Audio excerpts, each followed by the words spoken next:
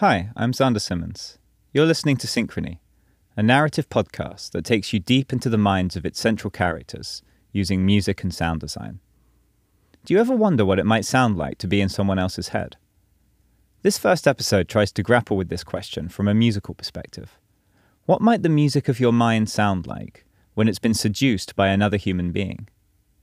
Like a pesky little tune that you just can't get rid of, some people can leave you obsessing over them for days, weeks, or even a whole lifetime.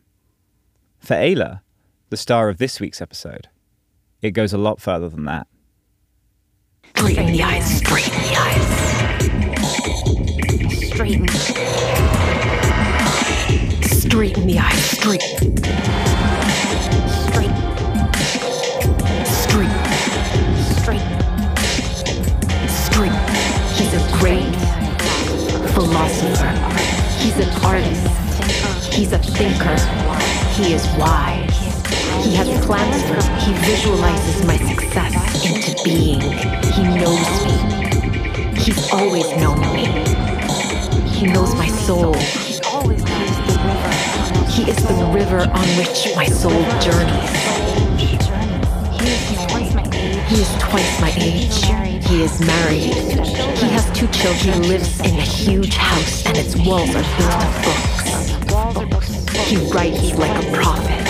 He speaks and people listen. You've got to live and breathe each sentence, each brushstroke, each melody.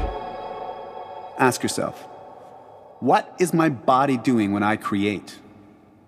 Is it feeling? Is it alive?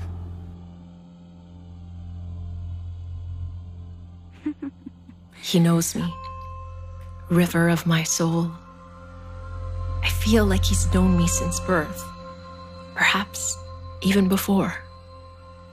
There are not many men I can say that about. In fact, there has only been one other in my 30 years of living. But I mean know in the deepest possible sense, at the atomic level. And I think that means I've been lucky.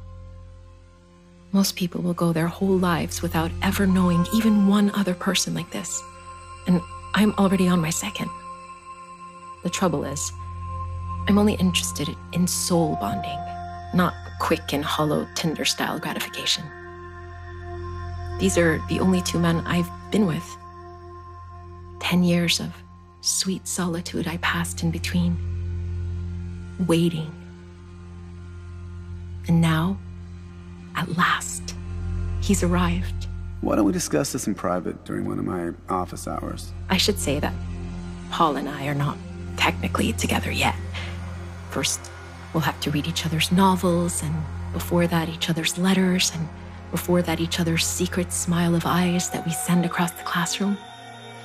But our path together has been revealed, and we have already started walking it.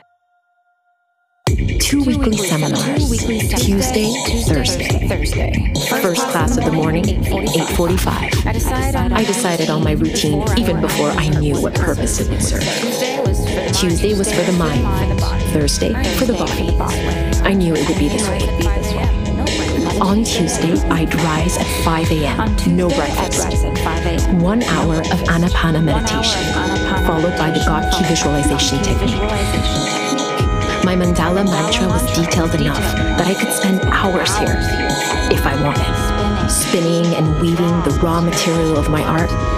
But in this case, I allowed myself just 20 minutes. I did not disrupt my frequency by eating before class. I kept my body and mind pure for the teachings I was about to receive. Thursday was a different game. Rise at 7 a.m., 30 minutes of Kundalini yoga, light breakfast of fruits and yogurt. On the stove was the shroom and saffron tea I had brewed the night before. I'd warm it up and pour it into my thermos flask, ready for class. Do you have anything worth saying? Why should anyone listen to you? It was the day to apply his teachings to our artistic practice. In school, I sipped at my tea, sensing its magical properties suffuse my supple body into an abundance of trickster energy that poured into the classroom. Everyone was laughing by the end, except him. of course. He had to maintain his wise man persona. It's normal to ask yourself these questions. But I could tell from the micro smiles that creased his forehead that his soul could not resist my energy, was lit up by it, craved more of it. Look at me. I've written 8 novels and still I'm asking myself if I have anything worth saying. Through the whole class, there was not a moment when some part of his attention left my energetic sphere. Sometimes, I could feel him searching out my gaze. But I could never look him in the eyes, not once. It would have been more than my soul could bear.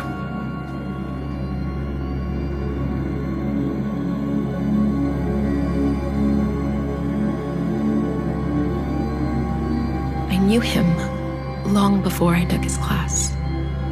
I knew him from my dreams, where I lay curled on the lap of a great philosopher of giant proportions sitting on a diamond throne. His long gray beard trailed down my chest and over my bare legs, and I wrapped it around my naked body as he read the most extraordinary poetic philosophy that soothed the soul into a state of quiet knowing. Not a single word stayed with me when I awoke. I was not yet ready to transmute this profound learning into my waking consciousness. But the feeling resonated deep in my hips, and at certain moments of insight, would shoot up my spinal column and around my shoulders and neck, illuminating my third eye, as if to tell me, yes, you're on the right track. You're a talented artist, Ayla. And I don't say that to all my students. I knew him long before I took his class. He doesn't see. I really wish he could see. I knew him. He really just doesn't see. This was exactly the feeling I got when I went to the bookstore that day and was led to his totemic works of science fiction. Science fiction, yes, but be aware that when I say this, I'm not talking about Star Wars or Star Trek or StarCraft or any of that nonsense, but deep and probing thought experiments into the mysteries of the soul.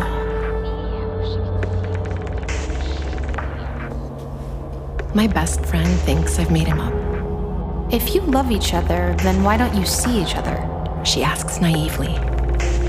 It's been 6 months since I fled the lockdown city and moved out to this retreat. And it's been 6 months since I spoke to my best friend. Here, there are friendlier ears to talk to. Ones that believe what I'm saying. Ones that have read the hidden science they don't want us to know. The pandemic is keeping us apart, but that's a good thing. Everything happens for a reason. We need time to prepare to receive each other, because when we join, the universe will shake. For now, we write letters.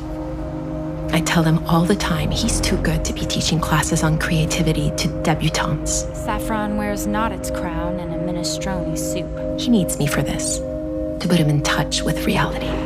He lives in his mind, which is beautiful.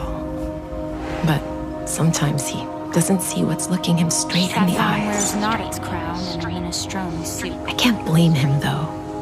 He's a genius. He's rewriting his masterpiece to include me. I must also write a novel about him, he tells me.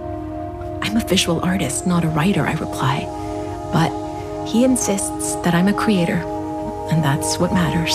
Saffron wears not its crown soup in a minestrone soup.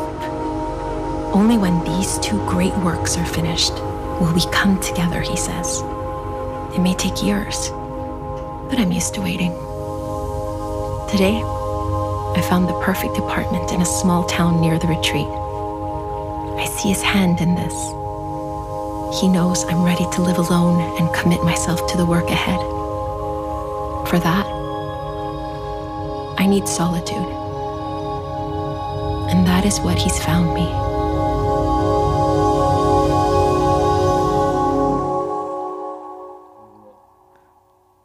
Synchrony is written, composed, and produced by Xander Simmons, mixed by Zach Scholes and mastered by Guy Hébert.